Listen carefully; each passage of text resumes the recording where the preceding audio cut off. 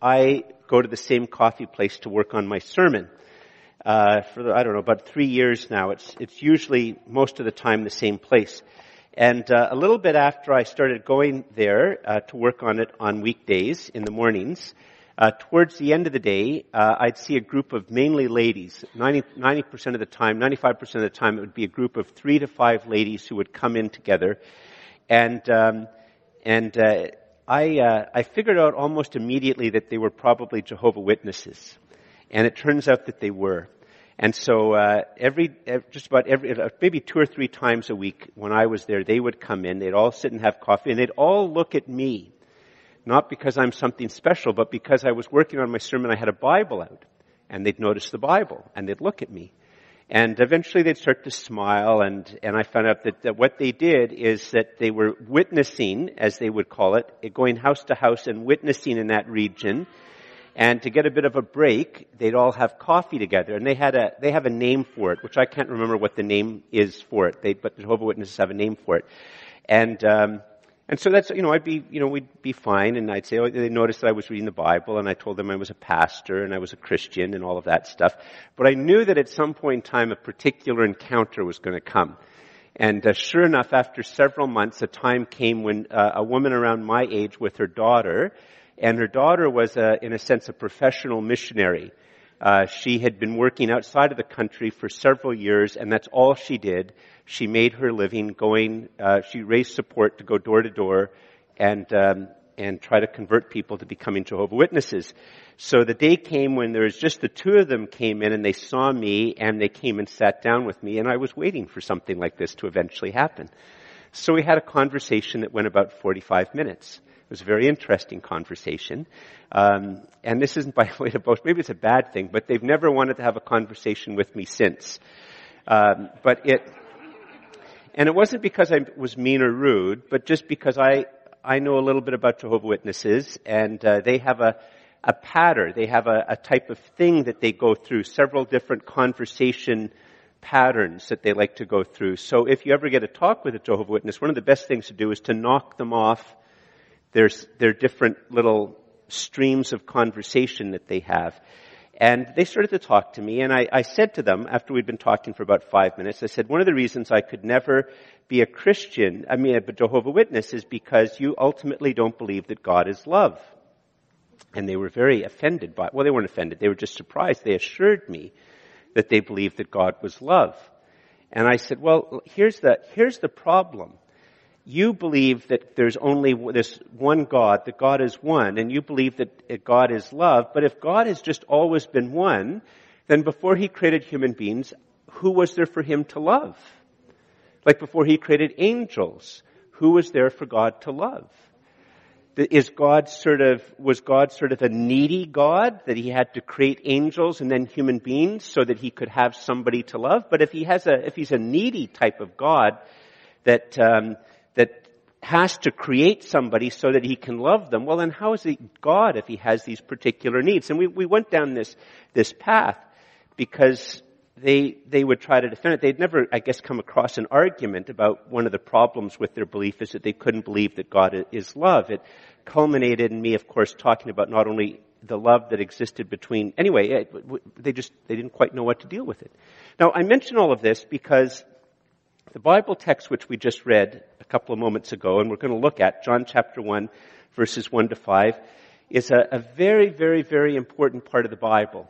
I don't know if it's still the case, but when I was trying to learn Greek, the first place that you would go to try to learn Greek was actually these verses. It's very simple. It's almost of the level of see Dick run Dick run, see Jane run Jane run. Like the type of very beginning, simple words. But on one level, they're very simple, but on the other level, every word is very, very profound and very, very carefully crafted. And it tells us something which is quite astounding. So if you get your Bibles out and look at John 1, we're going to begin reading it. And by the way, this isn't just sort of an academic thing to talk with Muslims or Jehovah's Witnesses. The fact of the matter is that love is unbelievably important to us as human beings, and especially in this cultural moment.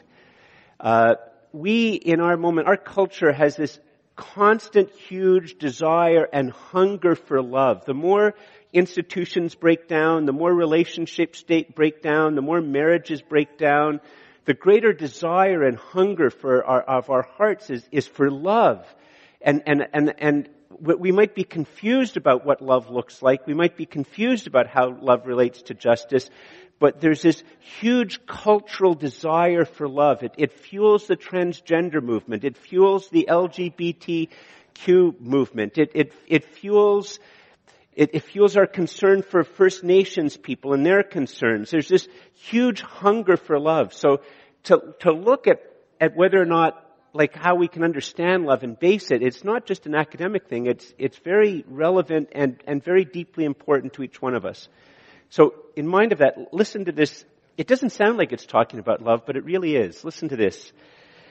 In the beginning was the Word, and the Word was with God, and the Word was God. He was in the beginning with God.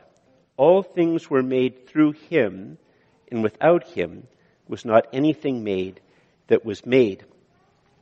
Now, we can talk a little bit about why it is that Jesus, because that's ultimately who they're talking about, is described as the Word. Maybe I'll say a few things about it in a moment. But, and actually, if you could bring up the first point, Andrew, that would be very helpful. What, amongst other things, this text of Scripture is telling us is that love is deeper and older than creation itself. Love is deeper and older than creation itself. That's what the Bible is teaching here. You see, this word was is a really important word. Listen again to the Bible. In the beginning was the Word, and the Word was with God. Sorry, not was, it's the word with. In the beginning was the Word, and the Word was with God, and the Word was God. He was in the beginning with God. And twice in these few verses, it uses the word with. And we might think, well, with, like George, what's so special about the word with? Well, in the original language, there's two different ways that the word with could be used. One way would be to say, Louise, my car broke down. Could you come and pick me up? And then she says, well, where are you? And I can say, I'm with the car. Okay, I'm with the car. And in the original language, there'd be a way of using with, which means that you're just sort of with something, you're with either something which is impersonal, or you're with something, so you're with something which is just impersonal, or you're with someone in an impersonal way. Because it would be the same word as I'm with the car as saying I'm with some people at the bus stop. I'm at the bus stop. Are you there by yourself? She might say, no, there's some other people. I'm here with some other people. But it's no different really than just me being with some objects. And there's another way in the original language of using the word with, which implies that there's a personal connection. And more than a personal connection, a relationship of intimacy and love. We would use it that way if maybe somebody, well, I know back when I was in my earlier church, my previous church, there was a fellow who had to go to court because he'd been accused of something. And I actually believe that in this particular case, I have to say in this particular case, because he was not unfamiliar to the police, but in this particular case, I think he was completely and utterly innocent. In fact, I had good reasons to know that he was probably completely and utterly innocent. He'd been accused of something he didn't do. And I'll call him Bob. I almost said his real name. And I said to him, Bob, I'm with you.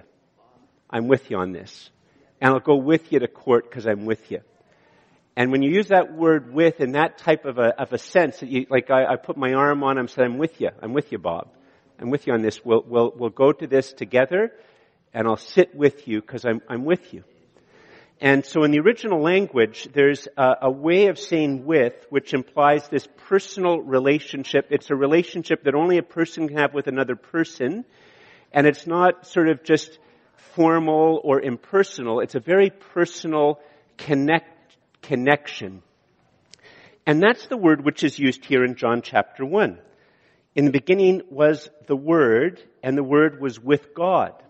It's telling us that it's a person, the Word, however we understand why it is that John used this word, the Word, to begin to describe Jesus. I mean, we can meditate upon that. The poets and the prayer warriors, we can meditate upon that. We can think upon it. The artists can imagine why it is that God would choose this word to describe the second person of the Trinity. But at the very, very heart of this text is before there were stars, before there was a galaxy, before there were human beings, before there were angels, before anything existed that does exist, in the beginning, the Word was with the Father, and the Father was with the Word. And both are God, but there's still only one God. They're with each other. There's a personal relationship. It's a love relationship. And that exists before anything that exists.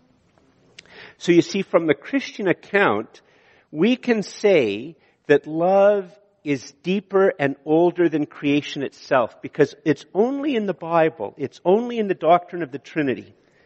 Islam has no basis to believe this. And Orthodox Judaism, it would be a puzzle within Orthodox Judaism, a puzzle that on one level they know that God is love because it's, in fact, in the Old Testament scriptures, the Tanakh, I'm going to get it wrong because I can't get the full phlegm, but chesed, God's faithful covenant love, is one of the most important ways to describe love. But you have this idea, this truth that God is love in the Old Testament, but at the same time they have to puzzle over how is it that God could be a God of love if there was no one other than Him. But from the Bible, from Jesus, from His death and resurrection, we understand this deeper truth that from all eternity, there is the Father loving the Son and the Son loving the Father. And that love that existed between the Father and the Son from all eternity, it was a deep love, an eternal love, and a true love. And it is out of that love that things are created. So listen to it again. In the beginning was the Word, and the Word was with God, and the Word was God. He was in the beginning with God. In fact, I would suggest that it's only in the Bible, only through what Christ has revealed to us, that we in fact have a way to truly understand and base this deepest desire of our hearts to know love. The central myth of our culture is the myth of naturalistic evolution. And at the very, very center of that myth is the belief that after time and chance worked to create life, the way that we came about was through two simple truths. The strong eat the weak. The strong adapt, the weak die. And how on earth do you derive from the strong eat the weak, or the strong adapt and the weak die, therefore love one another? Therefore love, that doesn't follow. I mean, what really follows is I should be able to eat the weak until I become weak. Or I should be able to adapt so that I will survive, and it sucks to be weak. And as we all know, that's so unsatisfying, because eventually if we live long enough, we become weak. We begin weak. Some of us never are anything other than weak, but we always end up weak. And we can't be weaker than dying. And in such a context, there's this profound affirmation and teaching in the Bible that in the beginning was the Word, and the Word was with God, and the Word was God. He was in the beginning with God. And actually, Andrew, I missed the point. Can you put up the second point? Basically, just as a matter of thinking, something or someone, somewhat or some who, I know it sounds like a Dr. Seuss line, but something or someone, somewhat or some who, has to have no beginning. Like that's just the case. And we just have to be so grateful in our culture that our culture still is living off the remnants of the Christian story, because if the thing that has no beginning is a what, if the thing that has no beginning is a thing, then how do persons come to be? And how do they have value, and how do they have dignity? And why is it that if things and whats are the most basic with no beginning and no end, that human beings exist and seem to be made with this unceasing hunger for love? And we Christians have to learn to not be intimidated by the myth of naturalistic evolution, and to be comfortable and confident that there's very simple ways how the Christian story is completely compatible with the true findings of science, and say, it is a who, a person that has no beginning. In fact, it's more than a who. It's, well, one who, just one God, but the Father and the Son, who know each other as persons, who love each other as persons from all eternity. And out of them being persons, and out of them being love, they created human beings. Now, I'm a man of a certain age, and I have a certain type of context. And for those of us of a certain age and a certain context, what would evangelists give to people that they wanted to try to become Christians? Or what would evangelists give somebody who had just become a Christian to study? And for those of us who are of a certain age and have a certain context, the answer would be the Gospel of John. That's what in I don't know if they still, if in many places it's still done, but the Gospel of John would be what would be given to a person who either wants to be, that you want them to become a Christian and you want them to find out about Jesus so they'll become a Christian, or after they become a Christian, how they can know Jesus more. You'd give them the Gospel of John. Why is it that is the case? And why is it that we should maybe get back to it? If you turn in John's Gospel to chapter 20, verse 30, you'll see the answer. Turn in your Bibles to John chapter 20, verse 30 and 31. And here's what John writes, right towards the end of the Gospel. I keep sort of walking into that. Well, I guess you can't see that from the image. And it says this, just almost before the very end of John's Gospel, John reveals why he wrote John's Gospel. He says, "Now Jesus did many other signs in the presence of the disciples, which are not written in this book. But these are written so that you may believe that Jesus is the Christ, the Son of God, and that by believing you may have life in His name." Like, just say that verse 31. Why did John write the Gospel? Why, as John is beginning to write his Gospel, and as he's starting with chapter 1, verse 1, and as he does chapter 2 and chapter 3, all the way through John's Gospel, John said, I wrote everything that I wrote, I had a purpose. And my purpose is my hope that as you read this, you will come to believe that Jesus is the Christ, the Messiah, that He is the Son of God, and that by believing Him, you may have life in His name. That's why John wrote his Gospel, and that's why for many, many generations in many, many different cultures, the Gospel of John would be the Gospel that was given to people. And some of you might say, George, if you say that to us, that sort of means that it can't be true. But that's not the case at all. It's not the case. It's John knows that he's writing this, that there's going to be pushback. There's going to be people who disagree with it.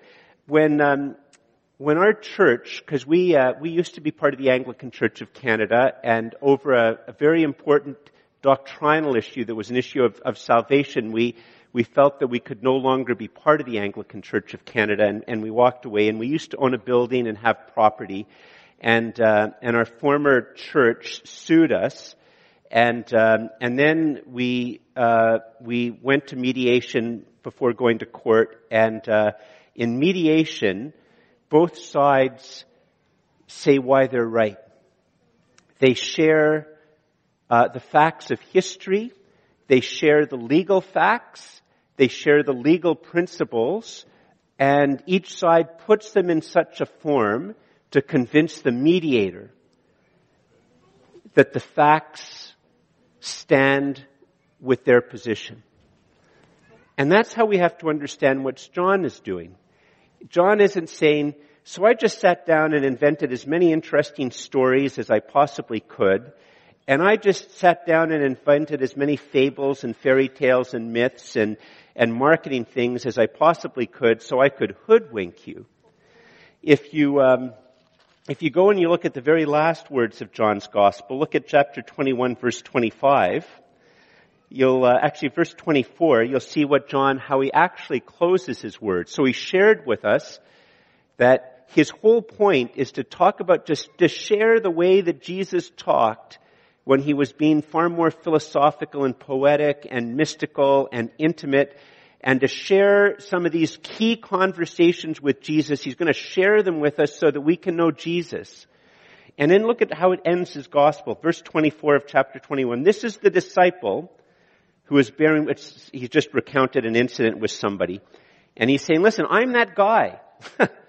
I'm that guy that I just told you about in the story. This is the disciple, verse 24, who is bearing witness or testimony. It's a legal word. I am bearing testimony about these things. It's a word from the courts. Who has written these things that we may know that his testimony is true. It's a word from the courts. Now there are therefore many other things that Jesus did. Were every one of them to be written, I suppose that the world itself could not contain the books that would be written. In other words, John is saying, I'm just bearing witness and testimony to what actually happened so that you might come to believe in Jesus. Now I share this with you because this is the first Sunday of quite a few Sundays where we're going to go through John's Gospel, and I encourage you to read along with me. In fact, to read ahead of me so that when you come to church, you've looked at the text itself. But it means that every time you read in John's Gospel, what you can always ask yourself is saying, why did John include this there? What is it that he is saying here that will help me to believe? Why is this important to understand who Jesus is and come to believe in him? That's in fact the question that you need to ask if you're to actually read the Gospel of John properly. Well, how does this fit in with this? How does this fit in with this? That at the end, I am to believe that Jesus is the Christ, the Son of God. I'm to believe in him and I'm to have life. How does that contribute every little bit to this ultimate purpose of John? Well, just in closing, turn back to the beginning of John's Gospel, chapter 1. Chapter 1, verse 1. And let's just read these 5 verses that we're looking at today. Next Sunday morning at 10, we're going to look at verses 6 to 13. And if you don't come both times on Christmas Eve, you can listen to them later online. And Sunday evening, which is Christmas Eve evening, I'll look at verse 14. And then on Christmas morning, and I know only me and a couple of others will be at all 3 of the services, but I'm going to do a different sermon in the morning and the evening, and on Christmas morning, I'll look at verses 15 to 18. But listen to these first 5 verses. In the beginning was the Word, and the Word was with God, and the Word was God. He was in the beginning with God. In other words, just pause for a second. Before anything else existed, the Word and God the Father existed and were with each other in love and intimacy and communion and similar purpose. And then verse 3, all things were made through him. All things were made through him, and without him was not anything made that was made. It's making a claim about donkeys and horses and birds and mountains and hills and stars and planets and moons and galaxies. All things were made through him, and without him was not anything made that was made. In him was life, In him was life, and the life was the light of men. The light shines in the darkness, and the darkness has not overcome it. Listen to verse 4 and 5 again. In him was life, and the life was the light of men. The light shines in the darkness, and the darkness has not overcome it. If you could put up the next point, please, Andrew, that would be very helpful. Here's the thing which the Bible is teaching, is that the Creator became the Redeemer. The Creator, it'll be up there in a moment.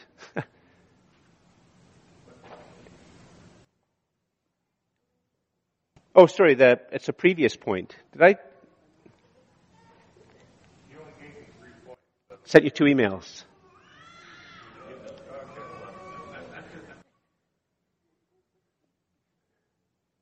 Okay, well, listen, while that's getting sorted out, it's only 5 words, so you can remember them. The Creator became the Redeemer. The Creator became the Redeemer. So what this Bible text is telling us here, if you look at this, what it's saying, and John probably knew about the other gospel accounts, and John knew all about the story of Jesus.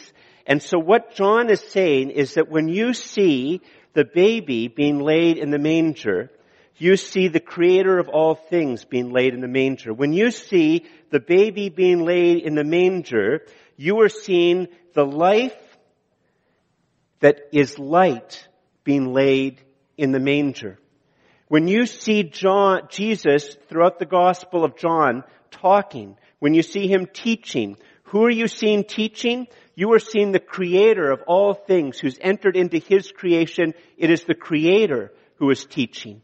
When you see, it is the Creator who is teaching. When you see Jesus teaching, it is the life that is light who is teaching.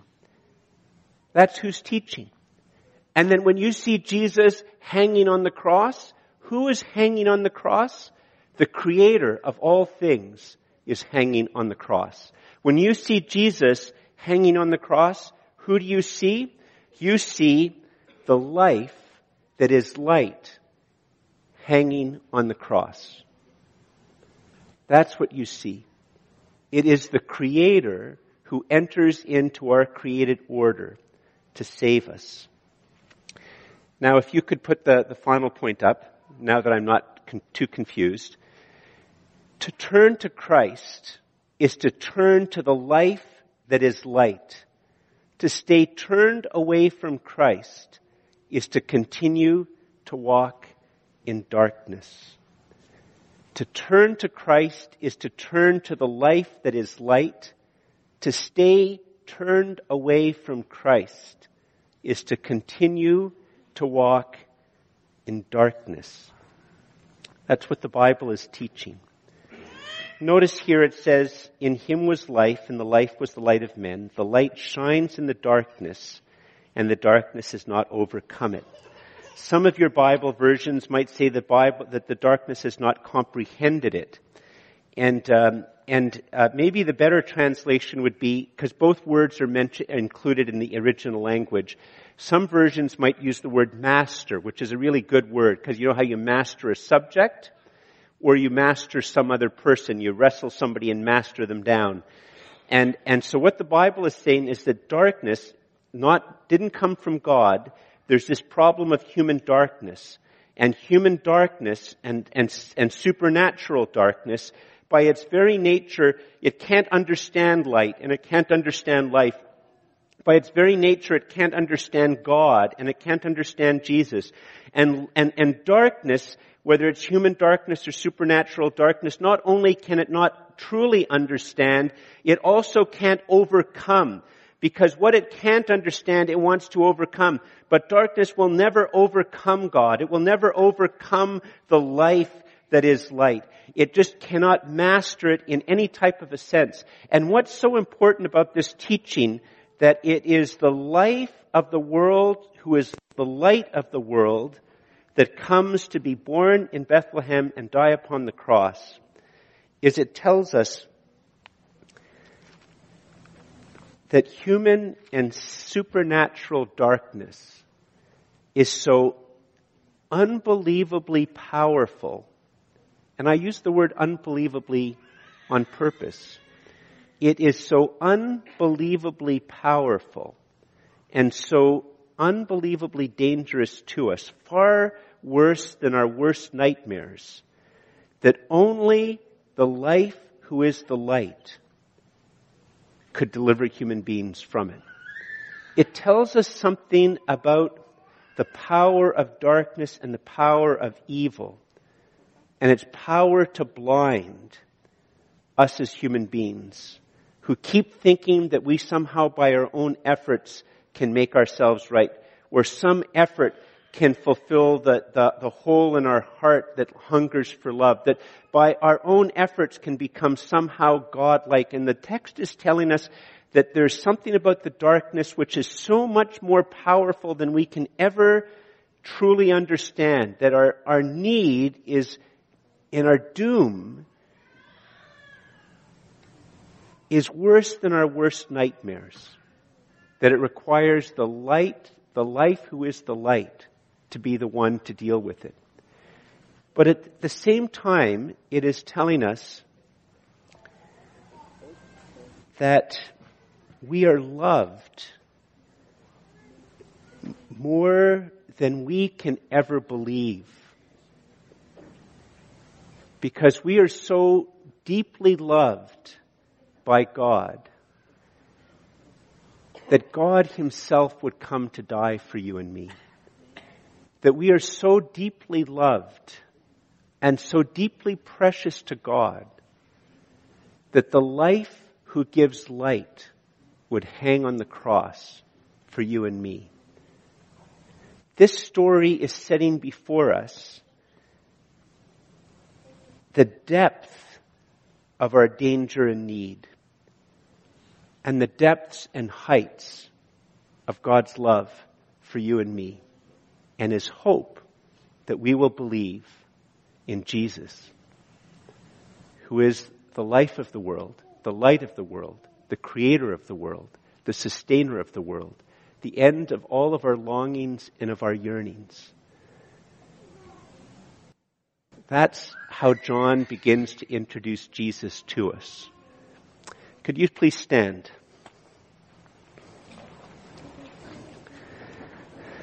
So as we're watching the pageant, which is going to begin in about 5 minutes, and when we see the really cute kids and the cute adults who are helping them, and we see the little baby, John wants us to remember, who is it who is in the manger? The creator of all things is in the manger. Who is it who is in the manger? It is the life that gives light that is in the manger. That is who is in the manger. And why is the creator of the world in the manger? Why is the life that gives light in the manger?